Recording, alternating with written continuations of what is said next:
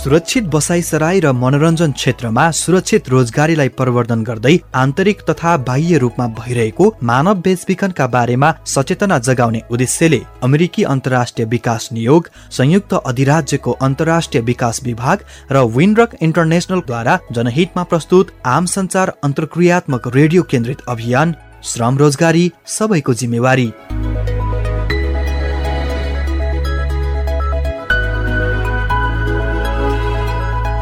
नमस्कार।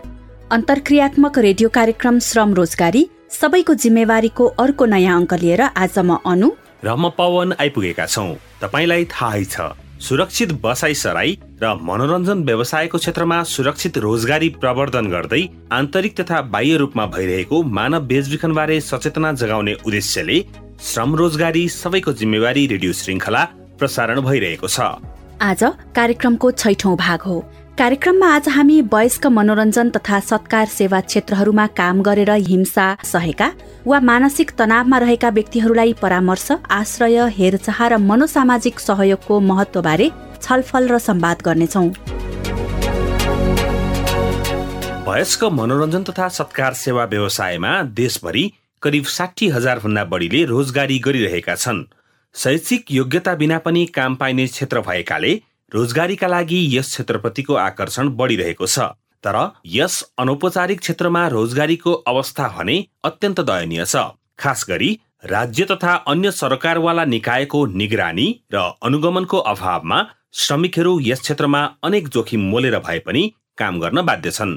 नियमित निगरानी र अनुगमनको अभावका साथै झण्डै आधा भन्दा बढी व्यवसायहरू बिना दर्ता सञ्चालन हुनु, श्रमिकहरूको व्यवस्थित तथ्याङ्क नराखिनु तथा यस व्यवसायबारे स्पष्ट परिभाषा र वर्गीकरण नहुनुले यस क्षेत्रमा काम गर्ने श्रमिक श्रम शोषण, यौनजन्य हिंसा र मानव बेचबिखनसम्मको जोखिममा परेका छन्। राज्यले यस्ता व्यवसायको अनुगमन तथा कारबाही समितिको व्यवस्था त गरेको छ, तर पनि समितिको सक्रियता, अनुगमन र कारबाही प्रभावकारी छैन। यसले गर्दा यस क्षेत्रमा श्रम शोषण, यौनजन्य हिंसा लगायतका विभिन्न सवालहरू चर्कोसँग उठ्दै आएका छन्। खास गरी श्रम सम्बन्धी व्यवस्थापन, बाल श्रम, यौन हिंसा, मानव बेचबिखन तथा जबरजस्ती श्रमको सवालका साथै सामाजिक लान्छना, व्यवसायको कानूनी नियमन तथा निगरानी, मनोसामाजिक परामर्श, प्रशिक्षण र अभिमुखीकरण तालिम लगायतको सवाल मुख्य रूपमा उठ्ने गरेको पाइन्छ। कार्यक्षेत्रमा हुने गरेका दुर्व्यवहार, हिंसा र सामाजिक बहिष्करणका कारण अधिकांश श्रमिकहरूमा अनेक किसिमका मनोसामाजिक समस्या देखिने गरेको विभिन्न अध्ययनहरूले देखाएका छन्। डर लाग्ने, मानसिक तनाव, एक्लोपनको महसुस हुने, अनावश्यक सोचहरू आउने, आत्महत्या गर्ने सोच जस्ता समस्याहरू देखिएका छन्। यस्तो अवस्थामा उनीहरूलाई उचित हेरचाह, सल्लाह र मनोसामाजिक परामर्शको आवश्यकता पर्छ। यसले उनीहरूलाई कार्यक्षेत्रमा हुने गरेका विभिन्न हिंसा तथा तनाव व्यवस्थापन गर्न सहयोग गर्छ। कार्यक्रमको सुरुमा मेरो कथा स्तम्भमा वयस्क मनोरञ्जन क्षेत्रमा काम गर्ने श्रमिकहरूको कथा सुनौ। कार्यक्षेत्रमा भएका अनेकौं दुर्व्यवहार सहँदा मानसिक समस्याबाट गुज्रिरहेका श्रमिकले मनोसामाजिक परामर्श पाएपछि उनीहरूको जीवनमा आएको परिवर्तन र परामर्श हेरचाह नपाउँदाको अवस्थालाई चित्रण गर्दै हाम्रा सहकर्मी गोविन्द विश्वकर्माले तयार पार्नु भएको एउटा रेडियो फिचर अब सुनौ। स्तम्भ मेरो कथा। हामी मध्ये धेरै जसोको हप्ताभरिको नियमित कामको थकान मेट्न कहिलेकाहीँ रमाइलो र मनोरञ्जन गर्न जाने ठाउँ बनेका छन् रेस्टुरेन्ट, दोहोरी साँझ, डान्स बार आदि।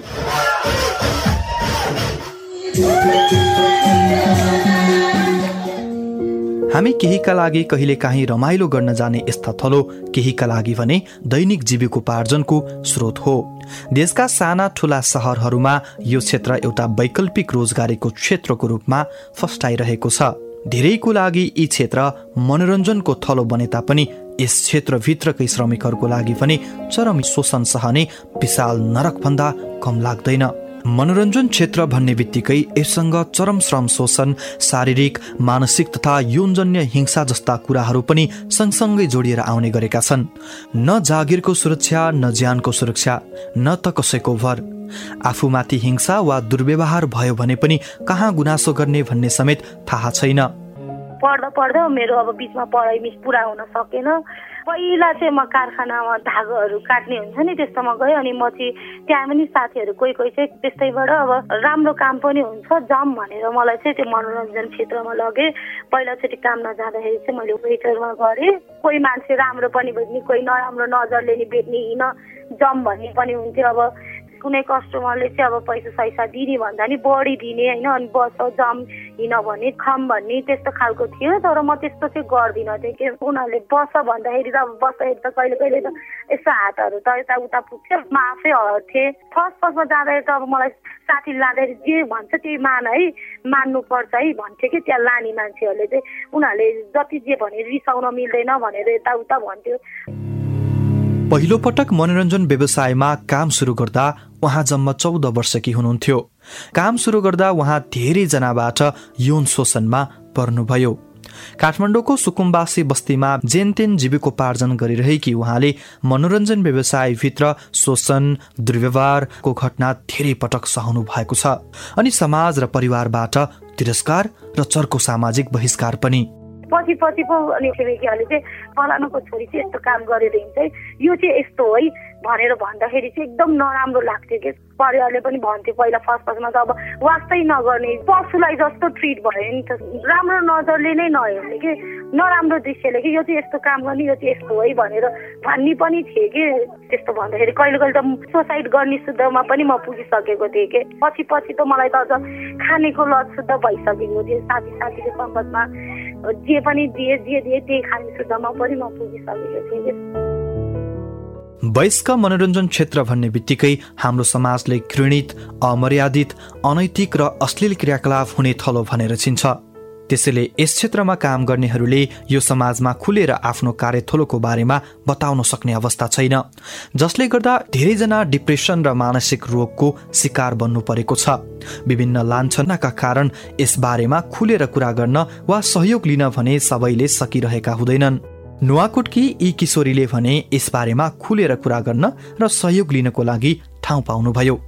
उहाँले विश्वास नेपाल नामक संस्था भेट्नुभयो जसले उहाँलाई मनोसामाजिक परामर्श र हौसला दियो। शारीरिक तथा मनोवैज्ञानिक आघातबाट गुज्रिरहेको बेला विश्वास नेपालले दिएको परामर्श र हौसला उहाँको लागि अत्यन्त महत्त्वपूर्ण साबित भयो।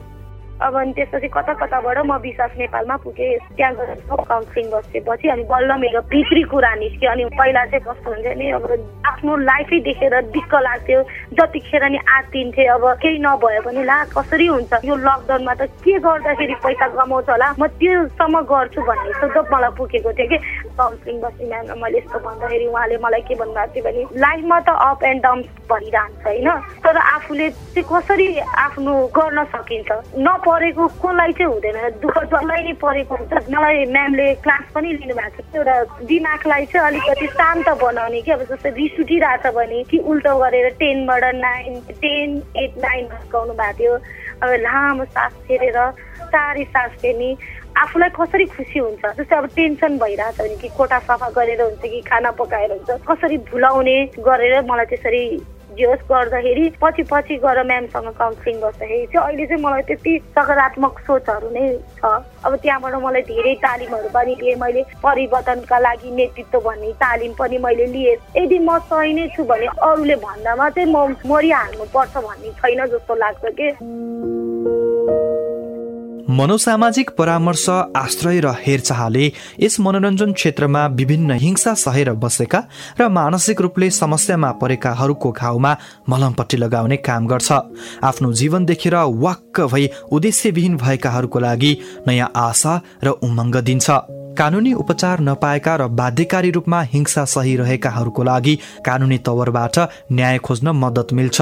राज्य र सरोकारवाला संयन्त्रको बिरलै ध्यान जाने यस्ता मनोरञ्जन क्षेत्रमा काम गर्ने श्रमिकहरूको लागि मनोसामाजिक परामर्श, हेरचाह र आश्रय निकै नै आवश्यक छ। यो क्षेत्रमा काम गर्दै जाँदाखेरि सबैभन्दा बढी समस्या यही क्षेत्रमा समाजले हेर्ने दृष्टिकोण पनि गलत। यो क्षेत्रमा काम गर्न सक्छु भनेर खुलेर भन्न सक्ने वातावरण त हाम्रो सोसाइटीमा छैन। छिमेकीहरूले कसैले थाहा पायो भने पनि कोठा पनि भाडामा नपाउने सम्भावना पनि एकदम धेरै र श्रमको मूल्याङ्कन पनि नहुने, यातना भयो आफूमाथि पीडा भयो भने पनि मजाले भन्न सक्ने अवस्था छैन के। आफूमाथि भएको हिंसाको प्रतिकार पनि गर्न पाइरहेको अवस्था छैन नि त। यो सिलसिलामा यस्तो नियमन गर्ने टोलीहरू आउँदाखेरि चाहिँ उहाँहरूले त्यो आफ्नो प्रत्यक्ष आँखाले देख्दाखेरि चाहिँ केही सम्म 1-2 जनालाई कारबाही गर्दाखेरि अरूहरूले त्यस्तो गर्नुहुन्न। काम गर्ने कर्मचारीहरूलाई पनि कस्तो लाग्छ भने भोलि मलाई नराम्रो भयो, भोलि यताउता भयो भने सम्बन्धित निकायको मान्छेहरू आउनुहुन्छ, मैले न्याय पाउँछु नि त। र यो क्षेत्रलाई मर्यादित र व्यवस्थित बनाउनका लागि जसले आफ्नो ठाउँबाट पहल गरिराख्नु भएको छ उहाँहरूले कहिलेकाहीँ त्यहाँ आउने, समन्वय के कस्तो छ बुझ्ने, नियमन गर्ने काम गरिदिनु पर्यो।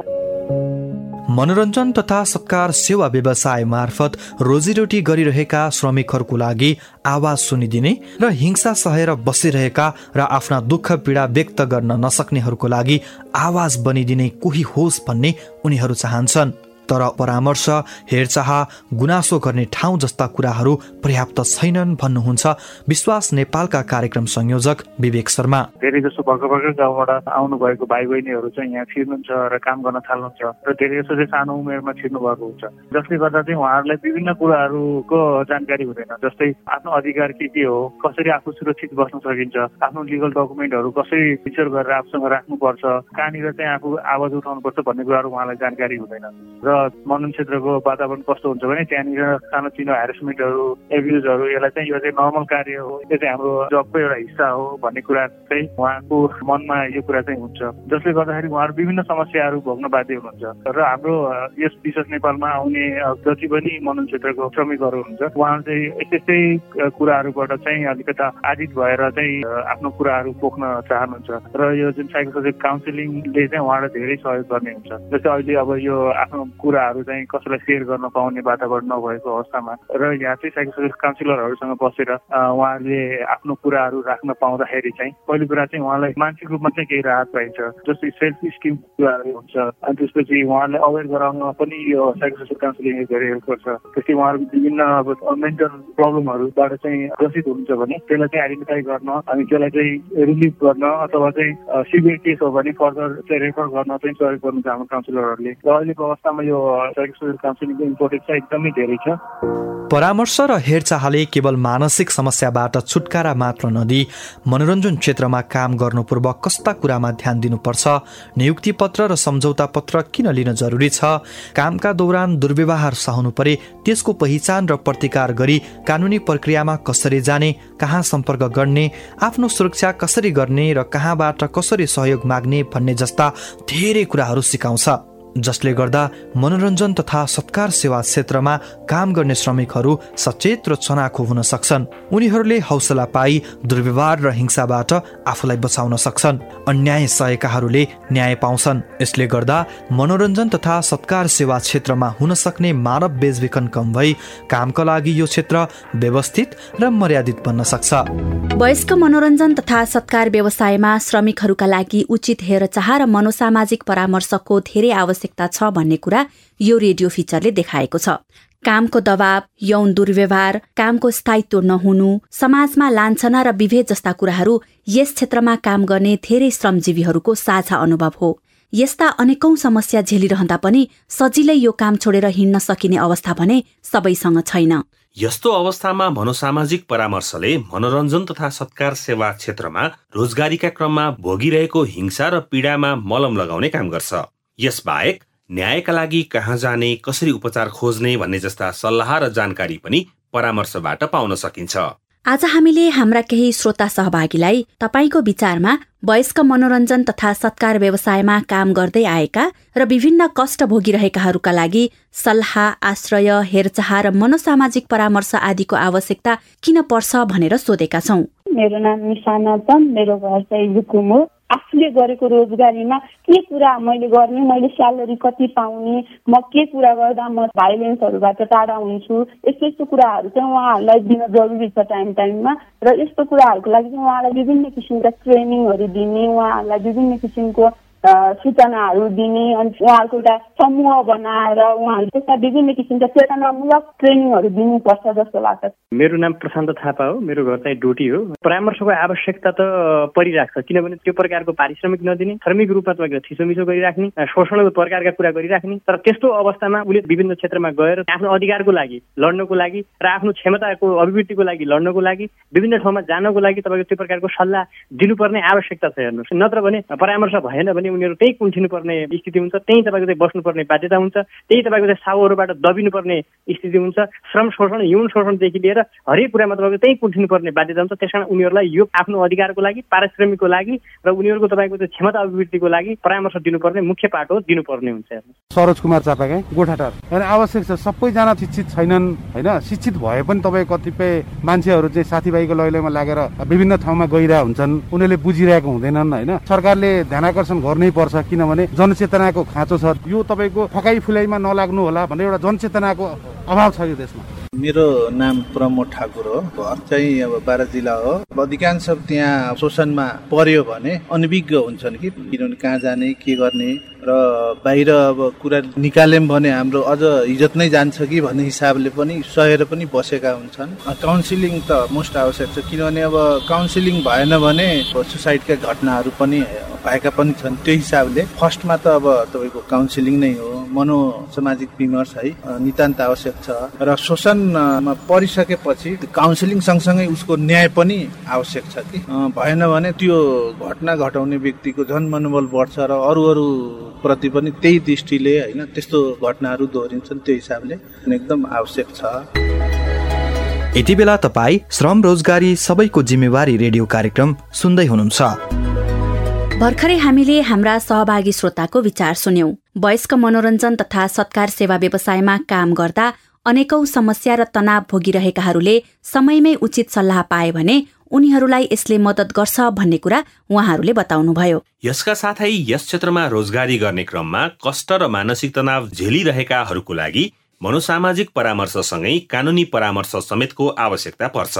आफूमाथि भएका हिंसा र शोषणबारे आवाज उठाउन नसक्ने र आफूमाथि हिंसा भइरहेको कुरा थाहा नपाइरहेकाहरूका लागि यस्ता खालका सहयोग एवं परामर्श अत्यन्त जरुरी छ। यसबाहेक यस क्षेत्रमा काम गर्दा गर्दै मानव बेचबिखनमा परेका वा प्रभावित बनेकाहरूका लागि पनि मनोसामाजिक परामर्शका साथै हेरचाह अनि पारिवारिक तथा सामाजिक एकीकरण एवं पुनर्स्थापनाका कार्यक्रमहरूको आवश्यकता छ। तर यस क्षेत्रमा उल्लेख्य काम भने हुन सकिरहेको छैन।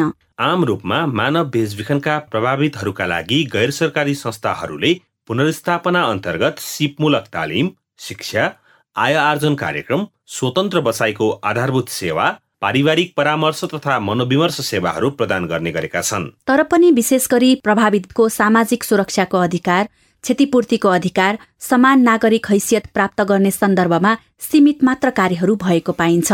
त्यसमा पनि अझ मानव बेचबिखनबाट प्रभावित व्यक्तिहरूको पहिचान र संरक्षण गर्ने सम्बन्धमा यस्ता पहलहरू अझ नगण्य छन्। वयस्क मनोरञ्जन व्यवसायका श्रमिकहरूको संरक्षण, यस क्षेत्रमा श्रमिकप्रति हुने यौन शोषण, जबरजस्ती श्रम नियन्त्रण र सजाय तथा बाल श्रम एवं मानव बेचबिखन नियन्त्रणका लागि संघीय स्तरमा विभिन्न नियम कानूनहरू बनेका छन्, तर त्यसको प्रभावकारी कार्यान्वयन भएको पाइन्न।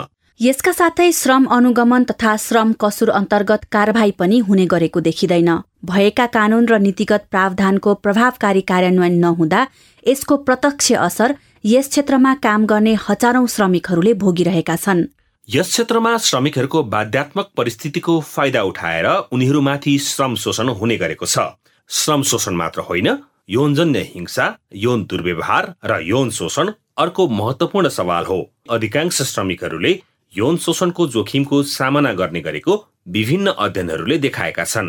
यसबाहेक सामाजिक लान्छना, भने जति तलब वा पारिश्रमिक नपाउने जस्ता समस्याहरू त छँदैछन्। यस्ता अनेकौं जोखिम र शोषणहरू भोग्न बाध्य भए पनि नियुक्ति पत्र, सम्झौता पत्र आदिको अभावमा उनीहरूले कानूनी सहायता खोज्न पनि सकिरहेका हुँदैनन्, जसले गर्दा उनीहरूले थप मनोसामाजिक समस्याहरू भोगिरहेका छन्। आज हामीले वयस्क मनोरञ्जन व्यवसाय एवं सत्कार सेवा क्षेत्रमा काम गर्दै आएका श्रमिक लगायत यस क्षेत्रमा काम गर्ने क्रममा मानव बेचबिखनको जोखिममा परेका प्रभावितहरूलाई सम्मानजनक रूपमा समाज तथा परिवारमा एकीकरणका लागि मनोसामाजिक परामर्श र हेरचाहको आवश्यकता किन छ अनि उनीहरूलाई सामाजिक एकीकरण र पुनर्स्थापनाका कार्यक्रमहरू किन जरुरी छ, यही सेरोफेरोमा माइती नेपालमा कार्यरत अधिवक्ता सजनी जोशीसँग कुराकानी गरेका छौं। नेपाल सरकारको तर्फबाट भन्नुपर्दाखेरि जस्तै राष्ट्रिय महिला आयोगले चाहिँ जुन अब मनोरञ्जन तथा सत्कार क्षेत्रमा हिंसामा परेकाहरूलाई पनि काउन्सिलिङको लागि विभिन्न काउन्सिलिङ गर्ने सङ्घ संस्थासँग कोअर्डिनेट गरेर चाहिँ उहाँसँग छुट्टै प्रोजेक्ट पनि गरेको छ भने अब माइती नेपालको तर्फबाट भन्नु पर्यो भने हाम्रोमा चाहिँ साइको सोसल काउन्सिलर पनि हुनुहुन्छ र अन्य काउन्सिलरहरू पनि हुनुहुन्छ जो चाहिँ यो मनोरञ्जन क्षेत्रमा कार्यरत हुनुहुन्छ। उहाँहरू चाहिँ विभिन्न डर त्रास र बाध्यताको कारणले गर्दा पनि उहाँहरूले चाहिँ खुलेर म चाहिँ यस्तो हिंसामा परेँ भनेर चाहिँ उजुर गर्ने मात्रा चाहिँ एकदम कम मात्रामा छन्। एका दुई जानुहुन्छन्, एका दुई अब अति नै मैले हिंसा सहेँ अब म हिंसा सहदिनँ अर्थात् मेरो साथी भाइले पनि हिंसा सहेको छ हामी आवाज उठाउनु भनेर कोही कोही आउनुहुन्छ। उहाँहरू आउनु भइसकेपछि उहाँहरूले जुन हामीसँग परामर्श दिनुहुन्छ पहिला उहाँहरूको आफ्नो समस्या के छ नि त त्यो पीडित पक्षको समस्या सुनेपछि उहाँहरूलाई चाहिँ नेपालमा चाहिँ तपाईँहरूको अधिकारको लागि यस्तो व्यवस्था छ अथवा तपाईँलाई चाहिँ हिंसा सहनु हुँदैन भनेर उहाँहरूलाई आफ्नो बल आत्मविश्वास बढाइसकेपछि परामर्श दिइसकेपछि उहाँहरूले चाहिँ ओहो हामीलाई त हिंसा सहन नहुने रहेछ यसको वैकल्पिक उपाय पनि रहेछन् भनेर उहाँले सोच बनाइसकेपछि कतिपय अवस्थामा ठिक छ म मेरो साथीहरूलाई पनि लिएर आउँछु जुन हिंसामा पर्नु भएको छ भनेर उहाँले कुनै बेलामा चाहिँ साथीहरूलाई पनि लिएर आउनुहुन्छ। तर उहाँहरू चाहिँ डरको कारणले गर्दाखेरि आफू काम गर्ने कार्यरत क्षेत्रको साउको नाम भन्न अलि डराउनुहुन्छ। एकातिर जस्तै अब गाउँबाट घरबाट चाहिँ परिवारलाई नभनिकन भागेर आएको अवस्था हुन्छन्, अब फर्केर जानलाई पनि सकिरहेको हुँदैनन्। अर्कोतिर परिवारको अब कतिपय महिलाहरू चाहिँ सानो सानो नानी छोडेर आएको हुन्छन्। एकातिर आफ्नो नानीको माया एकातिर हुन्छ भने अर्कोतिर आफूले जहाँ काम गरेको हुन्छ काम गरेको ठाउँमा पनि उहाँहरू सेटिस्फाई भएको हुँदैनन्। उहाँहरूलाई श्रम शोषण भएको हुन्छ, आर्थिक शोषण भएको हुन्छ, शारीरिक शोषण, यौन शोषण, विभिन्न किसिमको शोषणले गर्दा उहाँहरूलाई जुन एउटा परिवेश हुर्किएको हुन्छन् त्यो परिवेश भन्दा एकदम बेग्लै पाएको हुन्छन्। साथसाथै उहाँ जुन परिवेश जुन सोचाइ कल्पना गरेर अथवा जसले उहाँहरूलाई सहर बजारमा अथवा रेस्टुरेन्ट एरियामा जुन मनोरञ्जन क्षेत्रमा कार्यरत गराउनुहुन्छ उहाँहरूले पनि उहाँलाई एकदम ठुला ठुला सपना देखाएर लिएर आएको हुन्छ र त्यो अनुसार नपाइसकेपछि उहाँहरू चाहिँ एकदम मानसिक रूपमा विक्षिप्त भएको हुन्छन्। त्यस अवस्थामा हाम्रोमा आउनु भएको छन् र हाम्रो सम्पर्कमा आउनु भएको छ र उहाँहरूलाई हामीले काउन्सिलिङ गर्नुपर्ने यसको पनि अति आवश्यक पर्छ।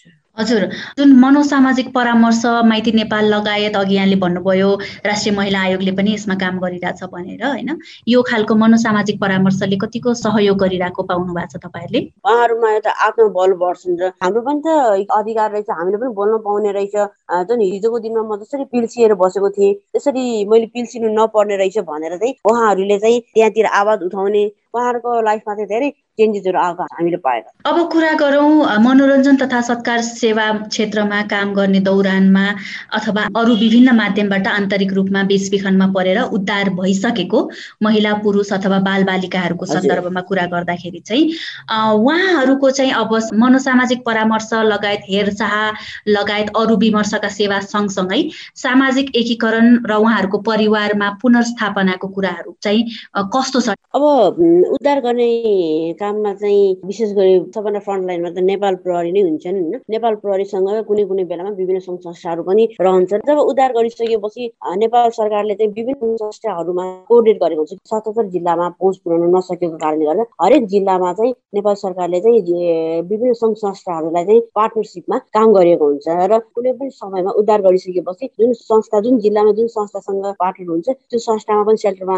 राख्नुहुन्छ एउटा पार्ट भने अर्कोतिर चाहिँ जस्तै विभिन्न एरिया अनुसार जुन सङ्घ संस्थासँग राम्रो आफ्नो कोअर्डिनेसन गरिराख्नु भएको हुन्छ त्यो संस्था पनि लगेर उहाँहरूले चाहिँ सेल्टरको लागि व्यवस्था मिलाउनुहुन्छ। तर नेपाल सरकारको चाहिँ प्रोसेसमा चाहिँ अब अहिले जुन अब यो जस्तै भने नि यो कुनै कुनै होमहरू नेपाल सरकारको छन् त्यो होमहरूमा बाधाको थ्रुबाट चाहिँ जिम्मा लाउने प्रक्रिया फरक प्रक्रिया आफ्नो रहेको छ भने धेरै मात्रामा त्यो नेपाल सरकारको पहुँच नभएको कारणले गर्दाखेरि जुन संस्थाले पीडित भनौँ न जुन पीडित व्यक्ति हुनुहुन्छ उहाँलाई परिवारमा पुनर्स्थापना पुनर्मिलन गरिसक्नु भएपछि अनि त्यो संस्थाले नै नेपाल सरकारलाई चाहिँ वार्षिक रूपमा रेकर्ड दिन्छन् र त्यो रेकर्डबाट नै नेपाल सरकारको जानकारी पाउँछ।